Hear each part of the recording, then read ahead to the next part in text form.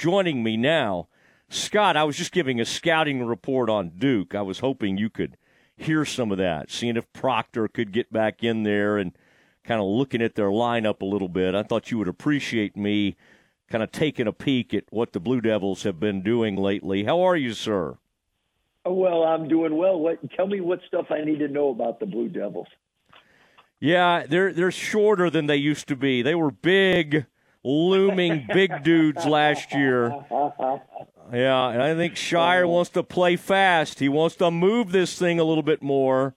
So that'll be interesting. I do like their guards, but I was just trying to read about Proctor a little bit. Roach has been shooting the ball well, but well, Scott, how is Madison Square Garden? You're in New York. I know you got. I bet knowing you're going to have some very tough practices considering what happened Saturday. I know how you react to things like that. What's been the reaction and how's New York so far? Well, first and foremost, if you're not upset when you get embarrassed, then you're probably not a good athlete, coach, all the above. So it's a competitive game, and no one likes to not play well, perform well.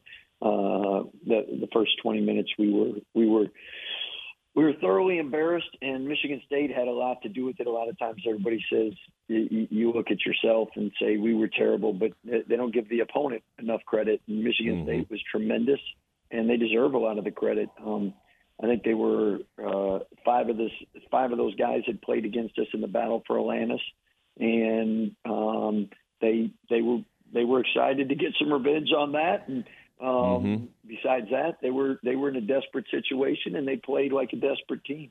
We played like a team that wasn't desperate. So first 11 days off, I did a bad job scheduling. I should have made sure we had a game in between there. I should have made sure we scrimmaged a little bit more and weren't as rusty. But at the end of the day, they deserve the credit for the way they played. We were much better in the second half, still not what we want, and not enough to overcome the deficit that we had. The great thing is, unlike football, you don't have to wait a week to play. And you're in sports, you're only as good as your last game. So we're trash last game. Hopefully we can be better after this game. What were you like at halftime, and how much did any player try to step forward and say anything, or were you the only one talking in there? I think if you have a team that is a bunch of competitors, then they're going to feel what needs to be felt. And that's why we like this group. They're winners. They're used to winning. They don't like to lose. We had a great practice today. And obviously sometimes you got to put your hand on the stove and get burned to understand you can't put your hand on the stove. So you get better in success, but you also get better in adversity. And sometimes you need the adversity in the valleys to know the urgency to improve and know what areas you need to improve on. And the great thing about playing programs like Duke and Michigan State, I mean, if there's areas that you're not up to par or not elite in, you're gonna find them because you will get embarrassed. I would say you worked on the effort, but also maybe just the level of force that you play with. I know those lobs and everything had to start bothering you, especially any straight line drives. I would think you'd want to get that out of your team system. What was in the practice? I'm sure you worked on several things, but what was I think it starts with defense, and I have to think that was an area you really dug in on.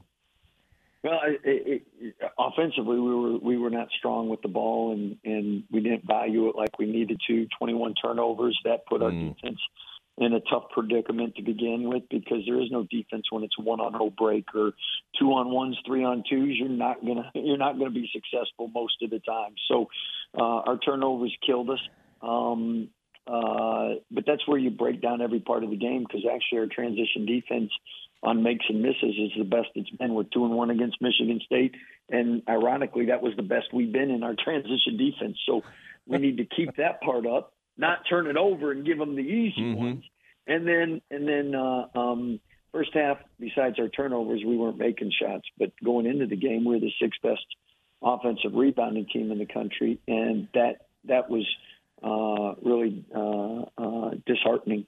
Our effort on the glass, and again, Michigan State deserves a lot of the credit. They were more physical, blocked us out. We didn't get second chance opportunities like we normally do, and because of that, we didn't have any points. And second half, we made a lot more shots, took better care of it, but still on the offensive glass, we weren't how we've been the first 9 games of the season. And then defensively rebounding, we thought we made some strides there. That was not the case as well. So we understand the importance of the glass, and obviously Michigan State dominated us there. That's a tough crowd, too. I mean, they were into it everywhere you look, like Steve Smith or somebody. I know Mateen Cleaves and those guys couldn't play, but, I mean, it was kind of a crowd. Like you said, it was a desperate – y'all ran into a buzzsaw is really what happened. At 4-5, they had not played that well. They desperately needed to win, and you're right. There was a lot of confluence and some bad things. But, again, like you said, you got a lot of games to make that up. You had something similar – happened against Marquette it happened at NBA Arena. Now y'all played great at Barclays, so it can't just be the NBA Arena. But I would imagine you'll like you say, you live and learn, and maybe the scheduling will be different. The weird thing, Scott, was those lobs. At the end of the first half, I just was like, why are they? You guys love to go down low when you get in trouble. I've seen that over the years, and I think that's a great strategy. But they were just like. Those balls were just being thrown into nowhere, and I know that had to tick you off because it just wasn't. It was just kind of indiscriminate, to use an old Bill Parcells word. Well, a lot of them weren't into nowhere. A lot of them were into Michigan State's hands. yeah, that's right. That's right. Just the wrong team's hands. So, I mean, one thing coaches understand takes a team to win, and your first road game. You can talk about it, but you have to feel it. And I mean, you get 15,000 fans, and then you feed the beast by our bad play and give them highlight dunks to get them more excited. That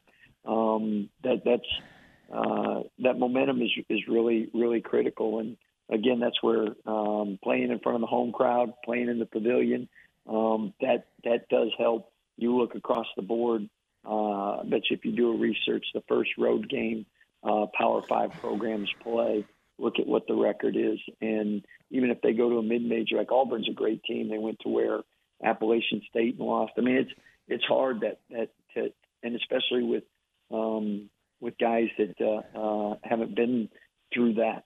And I look at our roster. I mean, most of our guys haven't played Michigan State. The only one that had was John, and he didn't play.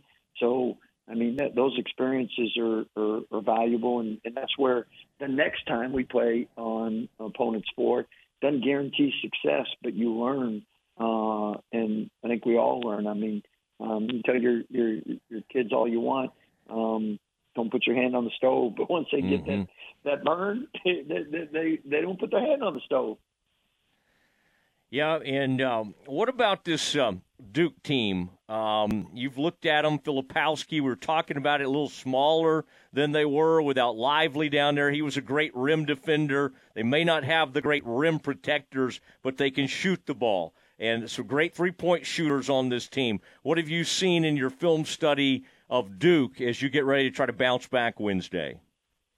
I think it starts with Filipowski. I mean, he's a Player of the Year candidate for a reason, and you're right, he doesn't have Lively there, but he still has 19 blocks in 10 games. That means it's 2 a game. And then Mark Mitchell's a great athlete, and you put those two. It makes it tough to score around the rim. That's why they got one of the better defenses in the nation. Their guard play, Jeremy Roach, a 4-year starter at Duke, Baylor, Kentucky. Those guys are valuable, and 15 points a game he's scoring, and 50% from 3, 17 for 34. So he's somebody that has been in big games, been in big environments, been successful. takes care of the ball, 3-to-1 assist to turnover ratio guy. Those two guys, Roach on the perimeter, Filipowski inside, outside, really are the catalyst to what they do. Typical Duke team. They're talented. They got some younger guys. One thing Coach Shire's done is recruit a lot of guys who can really shoot the ball. So they get a lot of assisted threes, and they don't turn it over much. 6th or 7th fewest turnovers in the country. And that's real tribute to them, because anytime you got younger guys that value the ball like that, that's impressive. All right, what about Madison Square Garden? Do you talk to your guys a little bit about the history, or just in New York? You're at Barclays, though, doesn't have what Madison Square Garden, the history, of course. Do you tell them about Willis Reed? Do you talk about some of the all-time Knicks? I mean, it is a storied building, and it's a really neat opportunity. Yeah, the great thing is Madison Square Garden doesn't need to be told about, and I mean that in all positive sincerityness and sincereness. Everybody has visions and dreams of playing in the mecca of basketball. So the guys are excited. They're fired up. We're blessed to be able to make 2 trips to New York. You got great media exposure, national TV, elite game. And, I mean, we are the winningest Power 5 program in the last 4 years. I think Duke's 4th, 5th or something. So, I mean, you got 2 programs, a lot of success. All right. I knew the other day it was a bad sign, by the way, when the kid did the court slap. It reminded me of the old Duke. Hurley and them, you remember the court slap that they would do, and that would kind of, I saw that Sissoko do a court slap, Scott, and that to me was not a great sign. Well, it wasn't a great sign to you. I didn't like the offensive rebound putback before that. That led to that. Yeah. But you're right. I mean, sometimes you never know how the kids are going to react. Hopefully they'll bounce back, and I think they will. And it's going to be interesting. I mean, you're big guys, especially the boards, the pride. They're going to take in it and all. I mean, it'll be a tremendous matchup. I know I'll be there. A lot of Baylor people coming. Duke's going to have a big showing there. That game at UConn and somebody played recently, man, that looked big time on TV. So I'm really hoping Wednesday. A lot of Bears are making the trip. Duke's got a lot of bandwagon front-runner type fans, but very loyal fans, I should say, and they'll be there. But I just think the atmosphere is going to be pretty special. Well, they call this Cameron North for a reason. Duke fans show up, but talking to Matt Johnson, we have a great contingent of Baylor fans showing up, well over 1,000. So that means a lot of people probably remember that 2010 game, and it is the Christmas holiday. So if you love basketball, you love shopping, you love food, no better place to do it than New York. Let's go, baby.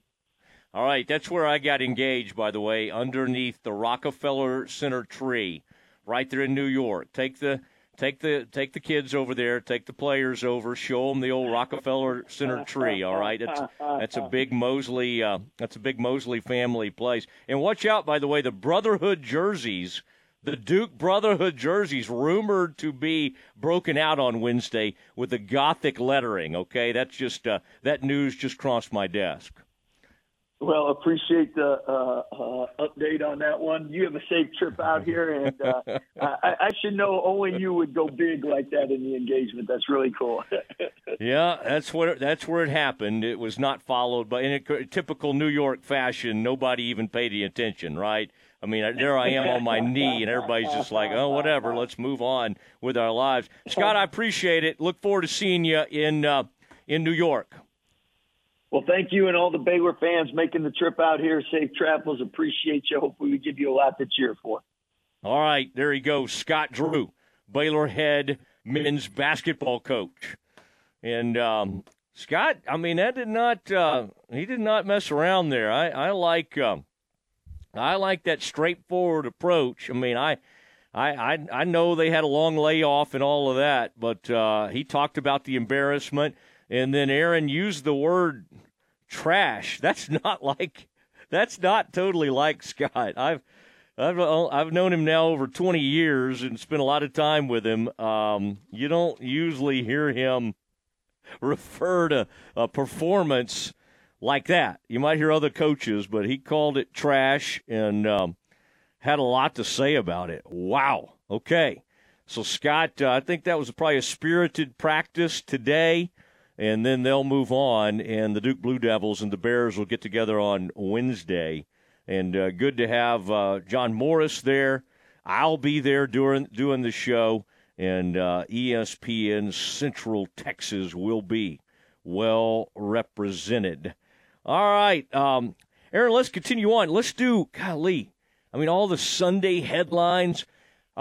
We've lost our friend Stephanie. We knew it would happen. We knew she would go, looking for greener pastures. Eyes. Oh, my goodness. Yeah, hope Scott's got his eye on that situation. But, no, she just found a better fit, and that's okay. I mean, at least in her opinion. We will do